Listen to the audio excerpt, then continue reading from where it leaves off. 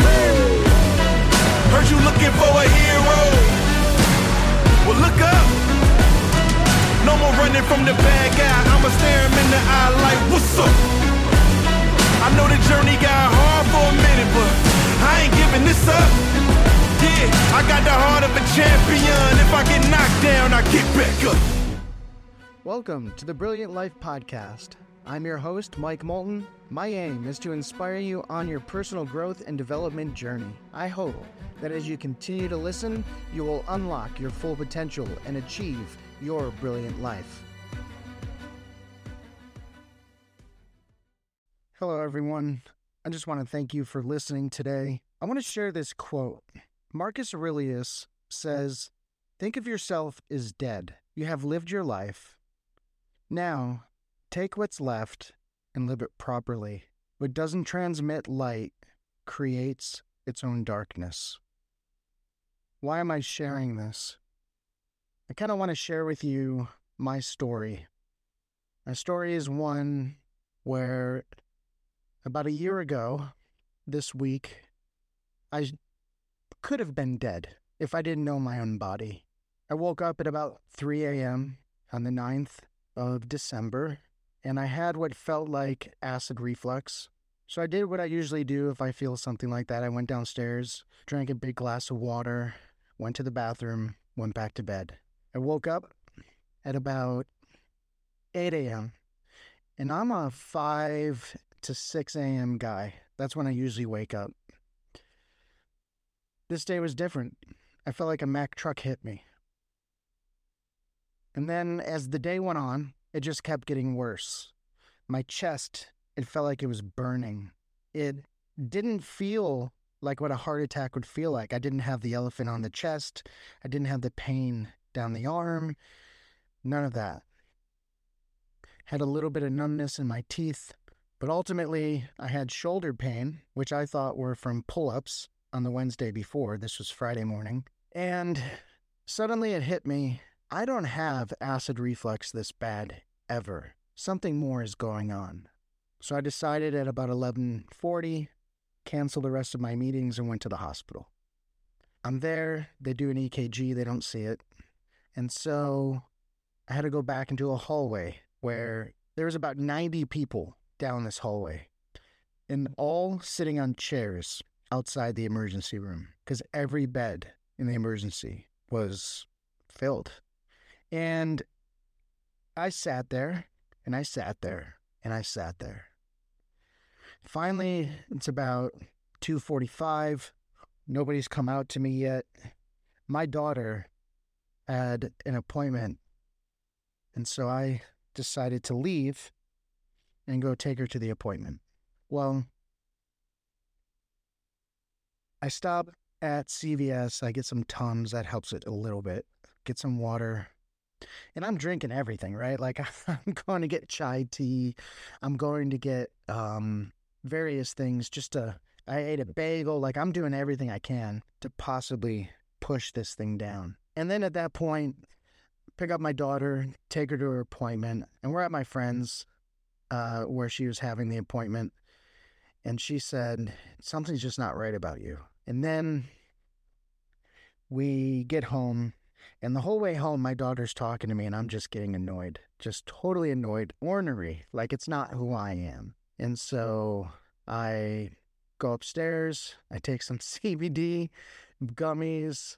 I eat an apple. Drink more water. I'm on my knees next to my bed, screaming into my bed. I'm in so much pain. Finally, I lay down, and my daughter comes up and says, if you don't go to the hospital again, I'm calling an ambulance. So I got up and left. I get there. I sit back down. Now it's almost 4. My name is called as if I never left. They come. They give me some aspirin. They give me something else for acid reflux. And then after that, they take my blood. And about 30 minutes later, blood work comes back. And I've got high troponin levels. Those are the enzymes that show that something's going on within, essentially determine whether or not you're having cardiac arrest. So they have to wait a little bit. So they check me for pulmonary embolism. And I find this little area off to the side, and I'm all alone in the hospital, still COVID rules, so nobody could come into the emergency with me. And I'm there. And what happened was I just started crying. I didn't know if I was ever going to see my children again. I didn't know what was going to happen. So I texted them each. I called them. And I sent them a text telling them how proud I am of them, how much I love them. It was benign enough to say, hey, I'll see you guys tomorrow. But at the same time, if it were the last thing I ever said, they would have it with them forever. What does that do to me, to life? When I've focused on my own mortality, and why am I bringing this up today? Today I went and got a nuclear stress test done, and they found some abnormalities. Now, it could mean absolutely nothing, or it could mean there's some more going on, so I have to go back for an angio. Now, here's the thing. This afternoon, I was just wrecked. I'm processing. And I'm just thinking about it. What do I want my life to be? How do I want to be remembered? Because I just heard a quote. This quote was amazing, and I'm going to paraphrase it, but Alex Hermazi said, in death, when people celebrate you, essentially they're celebrating stories of who you were.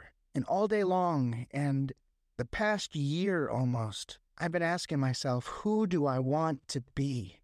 Who do I want to be? How do I present myself to others? And I can tell you the biggest thing I want people to know that when they step into my presence, they've stepped into a non-judgmental, non-anxious presence. That there's somebody who loves them. That there's somebody who cares for them. I want that person in my presence, whether that's at work on the phone, whether that's through IM, whether that's through text, whether that's in person. I want them to know that they're loved, they're cherished, and they're celebrated. That's what I want to know relationally. How do I want this to impact me as a parent? I want my children to have story upon story of me loving them, me providing for them, me nurturing them, me just being there at their games, being a presence. This whole thing has taken me back to my own mortality. I sat there this afternoon and I cried because when you're dealing with your own possible extinction from Earth, you can't go anywhere but inward. There's things in me that I want to change and I want to grow. So personally, I want to be so growth-minded, so growth-oriented, so focused on the next best thing and just go after it. I want to encourage people to go after what they love. I want to encourage people to serve God, however they define God, with all of their heart, soul, mind, and strength. I want them to serve their families, their work environments, bring joy, bring peace, bring emotional intelligence, bring empathy, bring the attributes that are our best as humans to work, to family, to friendships, to the world. I want to see people thriving in what they do, in who they are. All the bickering I see in the world. Here's one thing that's really scared the heck out of me is look at all the hate that's out there today. Look at all the violence that's taking place right now in America. It is something that I can't stand. I can't stand it. I can't stand the fact that in my city, if you're out past 10, you might get held up, your car taken from you, even during the day that happens. I can't take it that kids are getting killed. I can't take it that kids are stealing cars. I can't take it that people are being murdered in my city for no reason. Last week at Popeyes, over an argument, someone got killed. That life, 22 years old. For what? For what? I want more for this world, for our country. Bombing in Gaza and Israel, I don't have a desire to see people dying over a parcel of land. Can't they come together? Why not? Why not have peace? Why not have them both dwelling together? We have people dwelling together. Why can't they do it in a parcel of land? We have people in America from various ethnicities and backgrounds. That's what makes America great. That's what makes us great, is that we can come together and be who we are, one nation under God. I want to see that in my family. I want to see that in my friendships. I want to see that in my workplace, in our corporations. We can bring this ethic with us to those places. And I know I am being preachy right now, and I don't care, because I've been dealt with my own mortality. I have an expiration date. I don't know when it is, but it's there. And I most likely know how it's going to happen. I think we can do this. I think we have it in us as humans to be way superior than we are today. I think we can be better people. I think we can put on our better selves. I think we can take off the clothes of violence and hate and disruption and self-serving and selfishness, and I think that we can put on the garment of love and grace and community. It's going to be hard, but I think we can do it. And I know I've gone somewhere crazy, probably to some, but I don't care, because when I think about the world, I'm an idealist.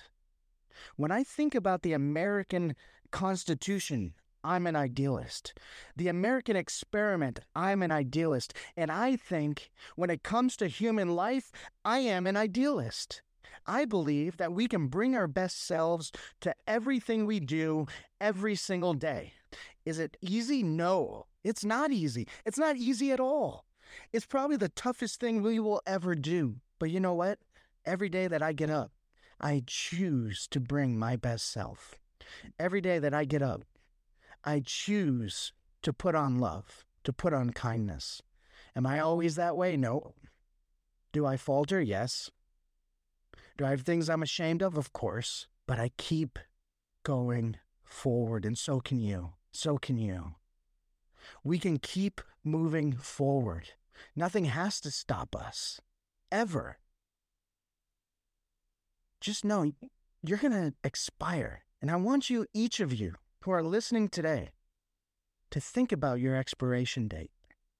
We don't know when it is, so I always like to think out at 114 years old for some reason. But think about yourself. Think about how you want your life to be lived. Think about the stories you want others to tell about you. The legends, right? I mean, how many legends do we have about a person that we've really cared about? Remembering their voice and how they said something, what they believed in, their ethics, how they behaved, how they loved. But then on the other side of it, think about the people that you were like, can't believe they're dead, but I don't want to be that, but I don't want to have them say, man, it stinks he's dead, but no. I want my life to be a spark. Your spark.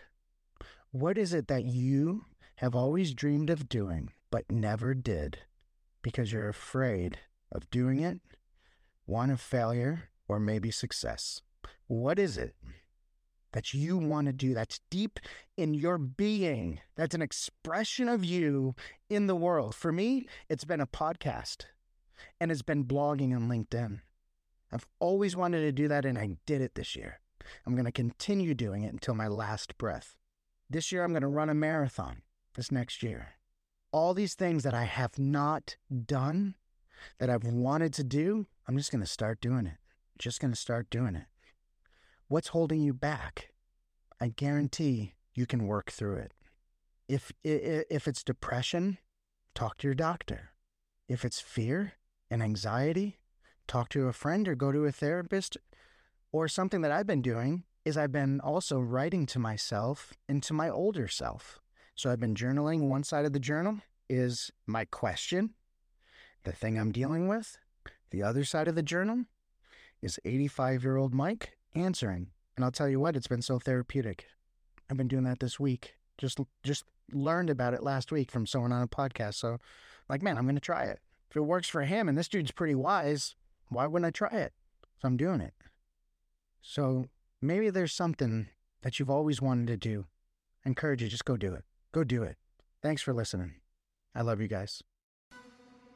Thank you so much for joining me today on the Brilliant Life Podcast. I'm Mike Moulton, and it's been a pleasure sharing this time with you.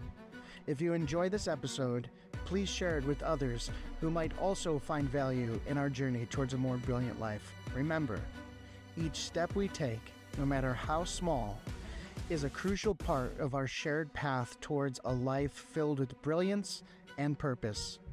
I love you, and have a great day.